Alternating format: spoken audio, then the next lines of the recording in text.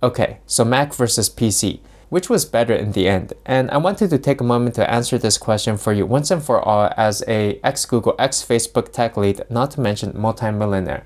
Now, if you've been keeping up with my main channel, I switched over to the PC about 3 months ago after having used the Mac for about 8 years or so. And before that, I had been a PC user, so I'm very familiar with both systems. After having used the PC for about 3 months, I feel like I can give you a more comprehensive answer about this. Look, basically the Mac is just better, okay? Whereas like if you're not really into playing games, then just get a Mac and call it a day, because there's so many issues with the PC. It gives you just enough rope to hang yourself. It seems capable, it tells you that it's capable, and yet when you try to accomplish some basic tasks, you find that you'll spend a whole day trying to do some of these things. Maybe you're trying to record a portion of the screen. Well, you can't do it and you have to start downloading random third-party executables which may have virus software on it you don't really know. Or maybe you're using Windows Subsystem for Linux, the terminal emulator, to try to copy a file from your hard drive onto your desktop. And then you find out this type of operation isn't really supported and it's super slow for the file transfer. There's a ton of bloatware. You have to go into the registry editor to mess around with hidden configuration settings. I had to go into the BIOS a few times to update that. And I also figured out that when I was switching between applications, there would be just this lag, like a little stutter every time I switched from program to program, and it was super annoying. And I realized it was because the computer was switching between the integrated and the dedicated graphics cards. And when I switched this to use the discrete graphics mode, then it cleared that up. So there's a bunch of random hidden things in here that can totally screw you up.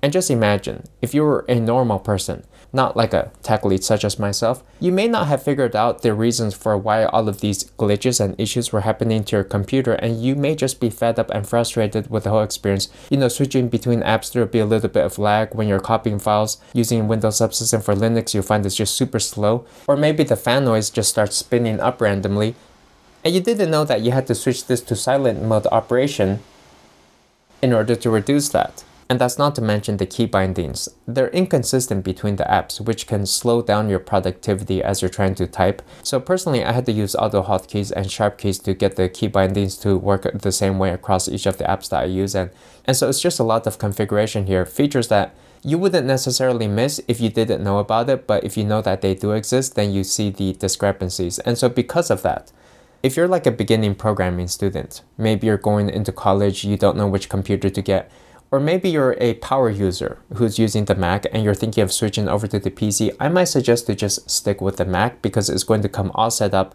and mostly it's going to work right out of the box. You don't have to mess around with key settings or bindings, and the programs work like they're advertised to work. So specifically, let's get into some of the issues I had. Number one is rsync, which is a command line tool that is used by web developers for copying files, making backups.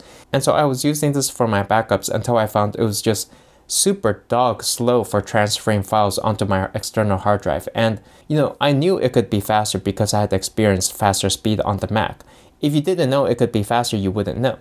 But anyways, I started looking into this and it just turns out that the implementation is not very good. And really, if you want to do backups, you have to use the MS-DOS program like Robocopy to do it. Now the problem here is then for new programmers, they're learning MS-DOS tools instead of Linux tools, which would be very useful for a web server administration.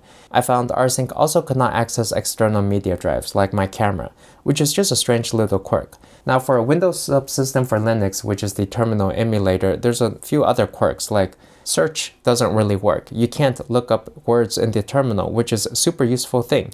Basic features like copy and paste don't really work. You have to use a right click to manage that. And I also found the Python version would differ between Windows Subsystem for Linux and the Visual Studio Code whenever you opened up the terminal there. And that's simply because they're in different installations. And when you look at the file manager, like Explorer versus Finder for Mac, personally, I just prefer the Finder, which has the split column views, which is very quick for navigating between files. For Explorer, sometimes they even have these random files, like they will duplicate the icon for external hard drives. It's just a quirk in the way it works. So you end up seeing duplicate icons for external drives, which is pretty strange. And not to mention, the recycle bin will actually hold on to your external drives such that you cannot eject them. And it took me like 3 hours of researching to figure out I could go into the properties to unlink the recycle bin from managing an external hard drive in order to be able to eject it safely. And so with all of these complaints, at the last minute before I boarded the flight onto this trip, you can see I'm in the hotel now, I began frantically transferring all of the files from the PC back to the Mac thinking, maybe this was just a big mistake. But I decided maybe I'm just going to stick with it. Let's just try out the PC and go through with this thing. And I can tell you that I don't regret it. In fact, I'm enjoying the PC quite a bit. And that's because of the games.